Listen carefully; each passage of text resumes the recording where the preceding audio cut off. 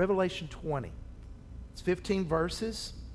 I'm going to read the entire chapter because I want us to see the big picture of what is taking place in this chapter. So rather than dividing it into parts, I wanted us, by God's grace, to be able to step back and to be able to see the unfolding of God's plan contained in this chapter. So follow with me as I read the text. Then I saw an angel coming down from heaven, holding in his hand the key to the bottomless pit and a great chain. And he seized the dragon, that ancient serpent, who is the devil and Satan, and bound him for 1,000 years, and threw him into the pit, and shut it, and sealed it over him, so that he might not deceive the nations any longer until the 1,000 years were ended. After that, he must be released for a little while. Then I saw thrones, and seated on them were those to whom the authority to judge was committed. Also I saw the souls of those who had been beheaded for the testimony of Jesus and for the word of God, and those who had not worshipped the beast or its image and had not received its mark on their foreheads or their hands. They came to life and reigned with Christ for 1,000 years. The rest of the dead did not come to life until the 1,000 years were ended. This is the first resurrection. Blessed and holy is the one who shares in the first resurrection. Over such the second death has no power, but they will be priests of God and of Christ, and they will reign with him for 1,000 years. And when the 1,000 years are ended, Satan will be released from his prison and will come out to deceive the nations that are at the four corners of the earth, Gog and Magog, to gather them for battle. Their number is like the sand of the sea. And they marched up over the broad plain of the earth and surrounded the camp of the saints and the beloved city. But fire came down from heaven and consumed them. And the devil who had deceived them was thrown into the lake of fire and sulfur, where the beast and the false prophet were. And they will be tormented day and night forever and ever. Then I saw a great white throne, and him who was seated on it. From his presence, earth and sky fled away, and no place was found for them. And I saw the dead, great and small, standing before the throne, and books were opened. Then another book was opened, which is the book of life. And the dead were judged by what was written in the books, according to what they had done. And the sea gave up the dead who were in it. Death and Hades gave up the dead who were in them, and they were judged, each of them according to what they had done. Then death and Hades were thrown into the lake of fire. This is the second death, the lake of fire. And if anyone's name was not found written in the book of life, he was thrown into the lake of fire. Would you please bow with me? O Lord, our Father, we bow before you, confessing our need for you. We believe that by your grace, you have revealed who you are. So we ask, Father, for your Holy Spirit to give us understanding, that we might know you more deeply, and that we might understand Christ more intimately. So, Father, give us understanding, not only with our minds, but with our hearts, so that we will be transformed to be more like Jesus, and that we will live faithfully in times that will try our faith. In the name of Jesus, I pray. Amen. You know, I have very fond memories of growing up, little country church outside of Athens, Tennessee. And I can remember as a little boy sitting next to my mom and dad, fourth pew opposite the piano side. And it would be a common occurrence that as the preacher got up to preach, I would kind of nudge Dad and say, "Can I see your pen?" And then I would nudge Mom, "Can I see the bulletin?" And I would start to doodle.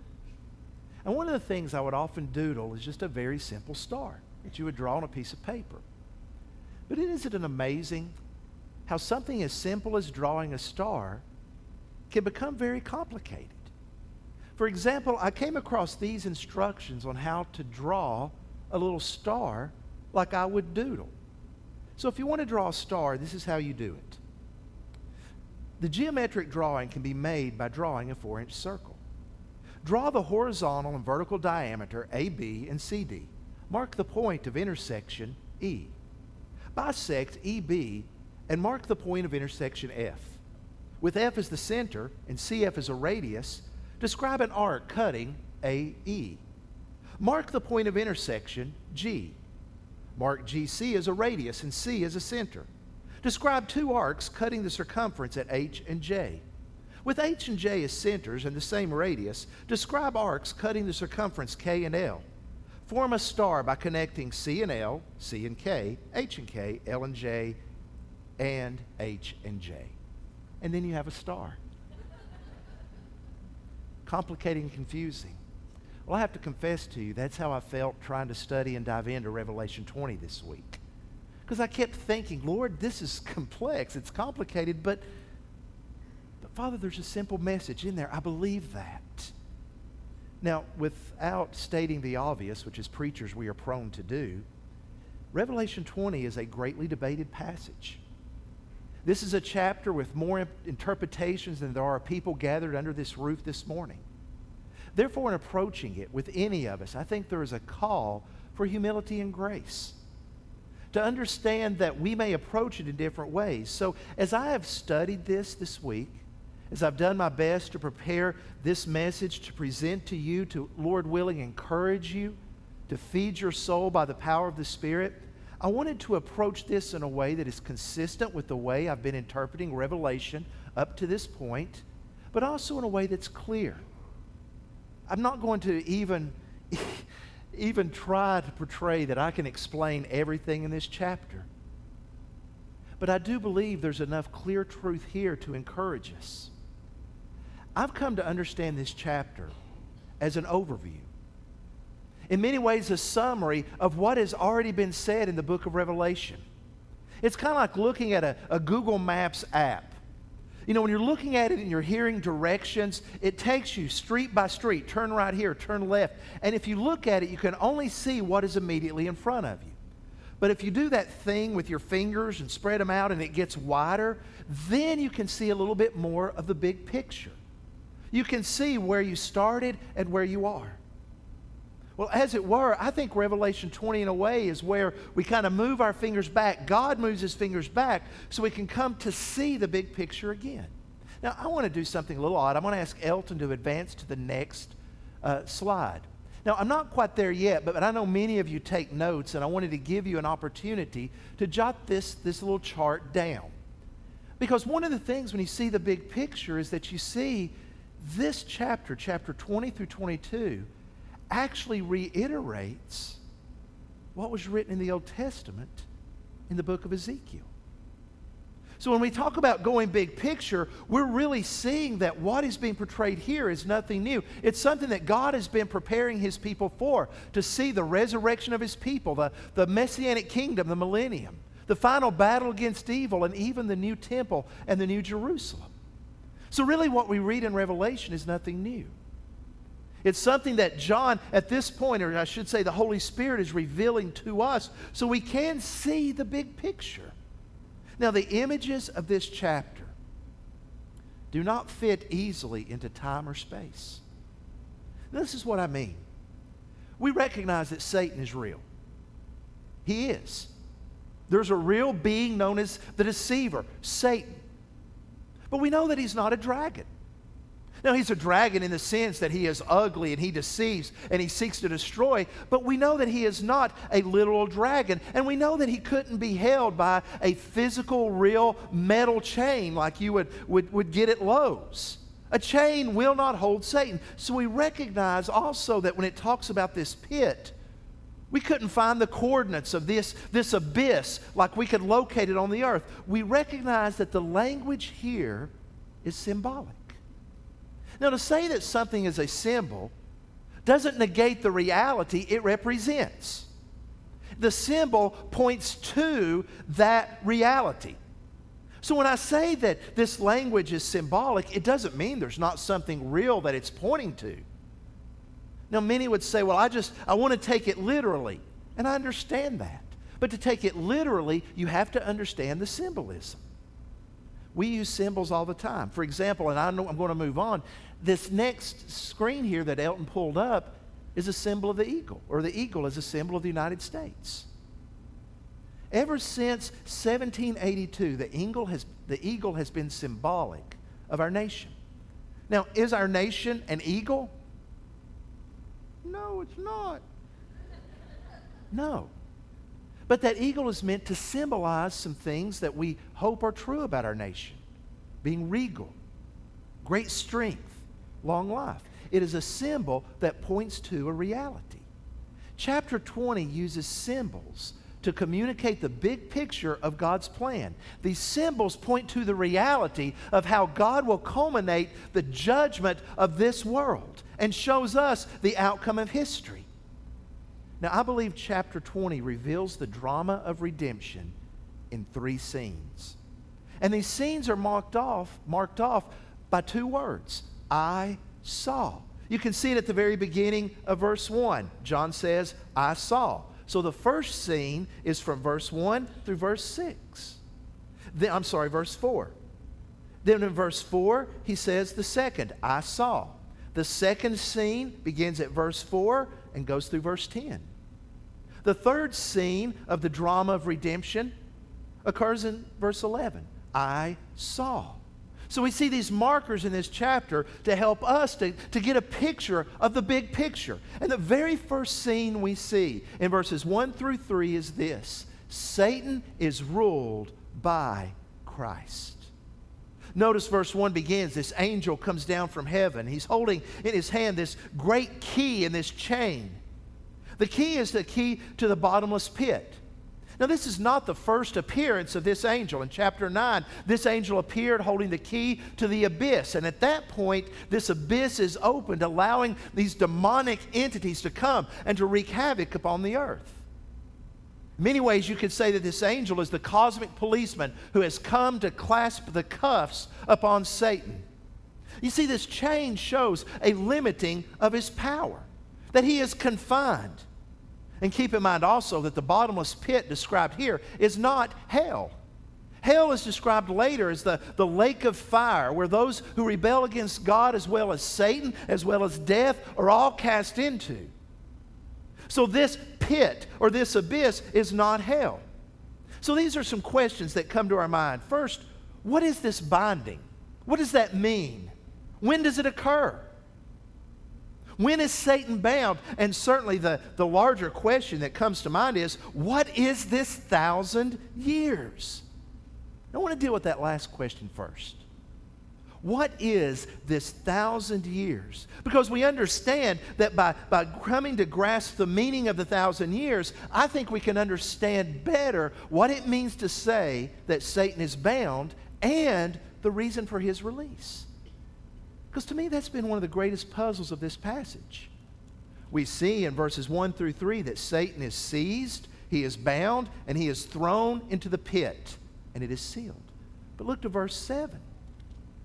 When the 1,000 years are ended, Satan will be released, and he will come out, and he will deceive. So I think by understanding the nature of this 1,000 years, some of the other questions will come into clearer focus as we try to answer them.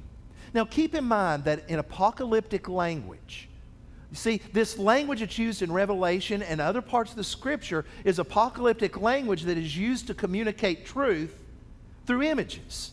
And as I've said time and time again, apocalyptic language is meant to impact your heart through your imagination, through these fantastic images. Now, numbers in apocalyptic language take on symbolic meaning. Let me give you an example. In Revelation chapter 14, verse 4, 144,000 saints are described. 144,000. But before we start getting out our clicker to start counting, when we come to verse 9, the 144,000 are described as a great multitude that can't be numbered. So the point of 144,000 is to say it is a number so large you can't count it. But the number 12 is at its base. 12 is completeness.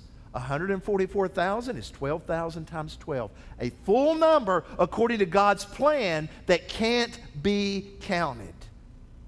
Let me give you another example from Revelation chapter 17, verse 12 regarding time. The 10 horns that you saw are 10 kings who have not yet received royal power, but they are to receive authority as kings. Now look at the 3 words that are in bold.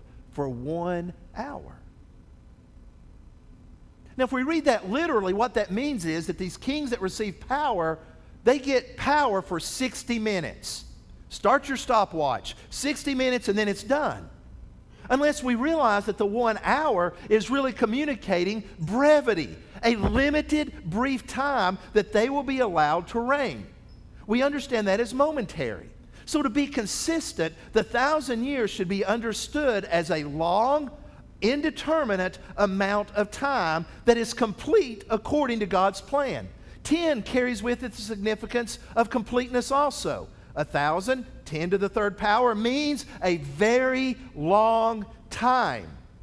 So the question then is, if Satan is seized and bound for a very long time, when is this? Is this time now, or is it in the future? Well, I think the answer to that is what is meant when it says that Satan is bound. Now remember, the abyss is not hell. That comes later. Hell is forever. Satan will never escape hell once he is thrown there. But the bottomless pit is temporary. And I believe that the chain, along with the bottomless pit, signifies a limiting of his power. The chains show his power being curtailed. Because notice something in verse 3. Notice that he is thrown into the pit and it is sealed over him. His powers are limited, but notice the 2 words that follow him in the middle of the verse. So that. What's the purpose of him being bound? So that he might not deceive the nations any longer. The power of Satan to deceive is curtailed according to God's plan. You see, this helps us to answer the question as to the timing of this. Because if we understand nations to be something into the future and we interpret Revelation in strict chronological order, we run into a problem. The problem is this. Look back to chapter 19 in verse 15. This description of the destruction of the enemies of God says that from his mouth, that is from the mouth of Jesus, comes a sharp sword with which to strike down the nations. The nations are stricken down. So if we're reading this in strict chronological order, we run into a problem, because if the nations are stricken down and destroyed and slain, verse 20, they were slain by the sword, how can there be nations for Satan to deceive later? Which tells me that this is something that is taking place even now. Now, as I make my argument, I want to ask you to consider biblical history with me for just a moment. Israel was elected by God to be a light to the nations. In other words, God was going to work through the people of Israel to be a light to the nations, a light to all the non-believers, a light to the Gentiles. But the people of Israel did not fare very well in doing that. In fact, rather than being a light in the darkness, they were overcome by the darkness, so that in the Old Testament you see judgment coming upon Israel because they were not a light into the darkness until Jesus comes along. I encourage you to do a study sometime through the Gospels at the number of times Jesus mentions Satan being bound. He speaks of binding the strong man and plundering his house. He tells the apostles in Luke chapter 10 that as you go out, Satan and the demons themselves will fall under your authority. You're able to curtail the power of the demonic. And to me, a key passage for understanding this binding of Satan is from the Gospel of John up on the screen, John 12. I read it earlier. Now notice, there were some who went up to worship at the feast, and they were Greeks. That's the nations, non-Jewish people coming. So they get word to Jesus. We want to see Jesus. Now look at how Jesus answers, because this is puzzling. Jesus, there are some Greeks that want to see you. I would expect Jesus to say, bring them over. Let me talk with them. But our Lord doesn't do that. He says, no, the hour has come for the Son of Man to be glorified. He goes from Greeks showing up to now is the time of the cross. So to me, the question is, what is it about these Greeks coming that makes him say, this is the time where the cross is to come? I think that's answered later in this same chapter. Up on the screen, you'll see John 12. Go back one if you don't mind, Elton. There we go. Now is the judgment of this world. He's talking about the cross. Now will the ruler of this world be cast out. Upon the cross, he is saying, in a way, Satan is cast out. I believe that's parallel to what we read here, that his power is limited now to deceive the nations. Why? Because when Jesus is lifted up, what will he do? Draw all people unto himself. He is saying that at the cross and the resurrection, the power of Satan to deceive and to stop the proclamation of the gospel is curtailed so the gospel can be proclaimed to all the nations of the world. And is that not the task you and I have been given? All authority is given to me, Jesus said. Now you go and preach and teach and baptize to all the nations. Why? Satan can't stop the spread of the gospel. It cannot be extinguished. I think that's what's being described in Revelation 20:1-3. That the cross and the resurrection, the power of Satan to deceive and to stop the proclamation of the kingdom was curtailed until he is released. Skip over to verse 7 in chapter 20. He'll be released from prison. Now look at verse 8. What does he do when he's released? He goes out to deceive the nations, to deceive them once more. And he does even more for that. He gathers the enemies of the church together. Now these enemies are recognized by a phrase from Ezekiel, Gog and Magog. Now Gog and Magog are the archetypical enemies of God.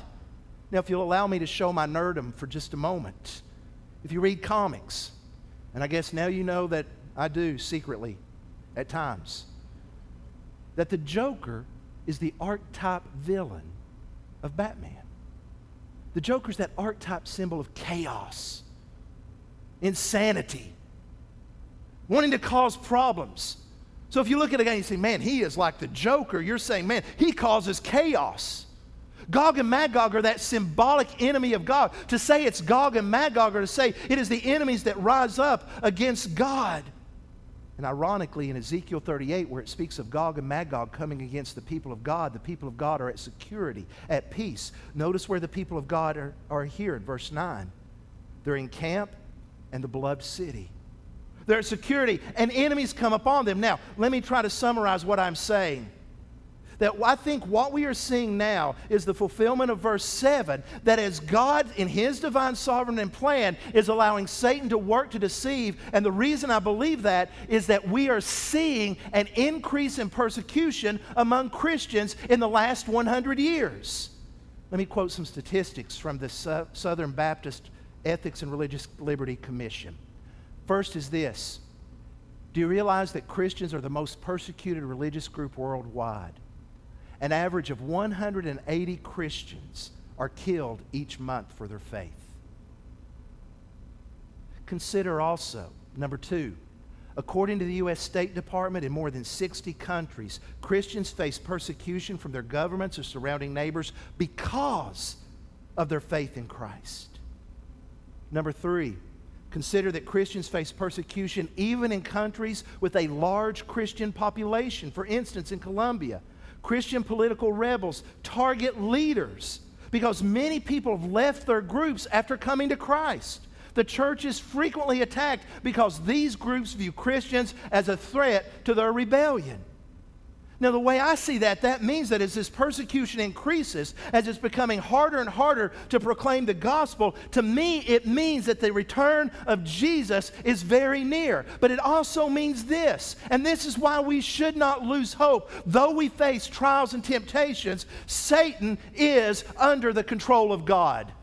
One of the greatest misnomers theologically is this idea that you have Satan on one side and God on the other, and they are duking it out. Only God is sovereign. There is no question mark after that. And even Satan is used to accomplish the greater glory of God. So take courage in this. Even if we disagree on the interpretation of these verses, the reality is that God controls Satan. William Gurnall, in his book, The Christian in Complete Armor, encourages believers to hold fast because God is watching Satan's every move and will not let Satan have the victory. Gurnall writes, when God says stay, Satan must stand like a dog by the table while the saints feast on God's comfort. He does not dare to snatch even a tidbit, for the master's eye is always upon him. And so it is. Our master's eye is ever upon him. After his first act of obedience, his failure and his doom were sealed. That is our hope. That even as persecution arises, the flame of the gospel cannot be extinguished. And neither will the followers of Christ. You see, the second scene opens in verse 4. And in scene number 2, we see this. You'll see it on the screen. The saints will reign with Christ. John sees these thrones, and seated on them are those to whom authority to judge was committed. He doesn't comment on who these are, but he speaks of these thrones and their judging. But then he sees the souls of those who have been beheaded for the testimony of Jesus and the Word of God. He sees those who did not worship the beast or receive his mark. In other words, he sees the faithful who do not cast their lot in with the evil one as reigning with Christ. Now the question comes, where's this taking place? Some say the thrones show this is only in heaven. But thrones are mentioned 47 times in Revelation. 44 of those times it refers to heaven, but 3 times it refers to a throne on earth. So it looks like, yes, this is in heaven. However, verse 7 shifts back to earth. And then verse 8 says that he'll gather enemies of God from the 4 corners of the earth. So we're faced, where is this? But I would submit to you, the point's not geographical. God's not giving us a map to say, where is this taking place? The point is relational. John is not concerned with where this is taking place. He is concerned with whom it is taking place. John speaks in relational terms. Look at the end of verse 4. He says they came to life and reigned with Christ for 1,000 years. At the end of verse 6, they will reign with him for 1,000 years. They are with Christ. These faithful believers are associated with Christ, united with him. I believe this is what Paul wrote of in the book of 2 Timothy, where he wrote these words. You'll see them up on the screen in verses 11 through 13. This is a trustworthy saying. For if we have died with him, we will also live with him. If we endure, we will also reign with him. If we deny him, he also will deny us. If we are faithless, he remains faithful, for he cannot deny himself. So the martyrs, those who do not fall in with the culture around us, those who do not identify with the forces arrayed against God's, reign with Jesus. The one who is faithful, even if he dies, reigns with Christ. The one who is faithful in life, holding to Jesus, reigns with Christ. And is that not what Paul wrote in Colossians? Where are we now? We are seated with Jesus in the heavenly places. So yes, we are here, we suffer, we struggle, but there is a reality where we are united with Christ, reigning with him, so that as Jesus said, even if they kill the body, they cannot kill the soul. Even if they take everything away from us, they cannot touch what is eternal, where we reign with Jesus. And amen. That to me is the big picture of this. This language of the first resurrection, verses 5 through 6, I believe is a description of our salvation. Notice he says the rest of the dead didn't come to life until the 1,000 years were ended. So when history comes to an end, there will be a resurrection bodily of all people. All people. So this first resurrection speaks, I believe, of salvation when you pass from being dead unto life. So those who, according to Apostle Paul in Ephesians, who were dead but are now alive, reign with Christ in the heavenlies at a place where their inheritance cannot be touched, and are reigning with him even now. That's why it says this is the first resurrection. You've passed from death unto life. The second resurrection, all humanity resurrected to stand before God. But the message to every believer is clear. Be faithful to the Lord Jesus. And know beyond a shadow of a doubt that your trust lies in Him. For He is victorious. Look to verse 9 in chapter 20. The enemies march. They cover the broad plain of the earth. In other words, there is this persecution worldwide against the believers. And look at the conclusion of it. Fire came down from heaven and consumed them. It's not much of a battle. God sends fire. Boom, that's it. It's a picture of judgment. And interestingly enough, on a side note, a pastoral rabbit trail. Did you know in the book of Ezekiel, chapter 38, verse 22, we are told that God slays Gog and Magog with fire? Look at verse 9. God sends fire down from heaven to destroy His enemies. Did you know in Ezekiel 38, 21, it says that Gog and Magog, the enemies of God, are killed with the sword? Look back to chapter 19, verse 21. The rest were slain by the sword that came from the mouth of him who was sitting on the horse. That's where I say this is giving that big picture. The enemies of God are destroyed. And it is a picture of indubitable and undoubtable, unquestionable and unequivocal, uncontested and incontrovertible defeat of the enemies of God. No question. And the second scene closes, leading us to the third scene where there's a warning. You see, in the third scene, the sinners are judged by Christ, judged by God. This is a scene that is awesome and terrifying. God the judge takes His seat behind the bar where all will stand to give an account. Notice how terrifying this is. Look at verse 11. Earth and sky try to run away, but they can't hide.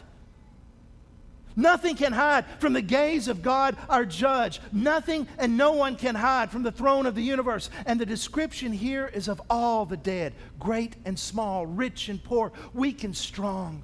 The movers and the shakers, the power brokers and kingmakers, the rulers and the ruled, all stand before God, and the books are opened.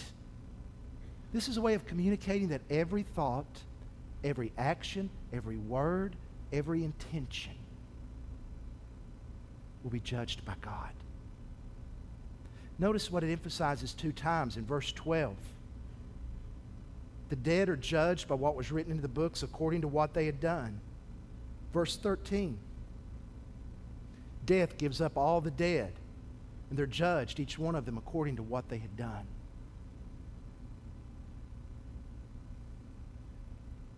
It's a way of saying there's no justifying our sin. There's no spin. There's no escaping the reality. And our standard will be a holy God. In 1992, a criminal by the name of Dennis Lee Curtis was arrested in Rapid City, South Dakota, I believe. Yes, South Dakota. He was a thief. When they arrested him, they were searching him, and they found in his wallet a folded up sheet of paper. They opened it up and found something very interesting. You see, this young man was a thief, but he had a code. This was his code. I will not kill anyone unless I have to. I will take cash and food stamps, but no checks. I guess he takes Visa too. I will rob only at night. I will not wear a mask. I will not rob mini marts or 7-Eleven stores. If I get chased by cops on foot, I will get away. If chased by vehicle, I will not put the lives of innocent civilians on the line. I will rob only 7 months out of the year. I mean, everybody needs a break. I will enjoy robbing from the rich to give to the poor. Now let me ask you, this thief had a code of honor. This my code. Do you think the judge took that code and said, you know, Dennis, looking at this, you pretty much followed your code. You know, you're good to go. You did rob, but you had your code. No. The judge said, that's meaningless. You will be judged by the laws. When we stand before God, we are not judged based upon our own code of morality. We are judged upon His holiness. And because of that, we're in serious trouble. All of us. And if this passage were to stop there, this would be horribly bad news. But it doesn't. Because there's one more book. This book is known as the Book of Life. And it is opened. And the Book of Life is that we are told contains the name of those who have been saved from God's wrath. We find out that the names written in that Book of Life were written before the foundations of the world, meaning security. It means these names can never be blotted out, never erased. And we find out that only those whose names are written in the Book of Life will enter into heaven. So the question becomes, how can we know our name is in the Book of Life? And the answer is this: by faith in Jesus Christ. When we use the phrase, Jesus saves, you have to understand that means He saves from God's wrath. That's our only hope. To believe that Jesus paid the penalty on the cross for our sins. So for the believer, this is a glorious hope that grace has the last word for us. But for those who reject Christ, this is a warning. Because all who are not found in the Book of Life are cast into hell, where they will be punished forever. A British evangelist by the name of Rico Tice visited a friend in Australia. They were on the beach in Botany Bay, and Rico decided it looked good to take a swim. Takes off his shirt and is getting ready to head into the water when his friend says, "Hold up there, mate." I wish I could do a good Australian accent, but I won't try that. "Hold up, mate, what are you doing?" Rico said, "I'm going for a swim." His friend said, "Rico, what about the signs?" "What signs?" And his friend points at this big sign that says, "Danger, sharks." With all the confidence of an Englishman, Rico said, "Don't be ridiculous. I'll be fine." His friend said, "Listen, mate, 200 Australians have died in shark attacks. So you've got to decide whether those shark signs are there to save you or to ruin your fun. You've got to decide that, man." Rico said he decided not to go for a swim. These warnings are not here to ruin your fun. They're here to say that judgment is real. History will come to a close. Jesus will return. And your only hope, my only hope, is to have faith in Jesus' sacrifice and resurrection for our deliverance. Will you bow your heads with me? This is a part of the service called an invitation. It's called that because you are invited to respond to what the Holy Spirit is saying to you. The invitation is this: if you have questions about what it means to believe in Jesus, what it means to be saved, I want to invite you to do something bold, and that's when we stand and begin singing. To come down the aisle, I'm here at the front. I would be glad to shake your hand and to begin talking with you or to introduce you to someone that will talk to you more about what it means to say, Jesus saves. See, I know that's a cliche. We hear it all the time, and I think we fail to ask, what does that mean? So I'm inviting you, if you have questions, to come forward. Some of you know in whom you have believed. So I would invite you this morning that if your heart is heavy and you're struggling and you feel like you're compromising with the world, to maybe come and just kneel at these kneeling benches and say, "Lord, I want my allegiance to be clear. I want to be found faithful." I'm going to lead us in a prayer, and after this prayer, we will stand together and begin singing. Father, thank you for your grace. Because it's by your grace that we are warned. The things of this world will not continue indefinitely. They're moving towards your appointed end. Father, regardless of the different interpretations, I think the conclusion is the same. We need to have faith in Jesus Christ as our Lord and our Savior. So grant that, Lord, I pray, that Jesus will be honored as we confess Him as our Lord. Amen.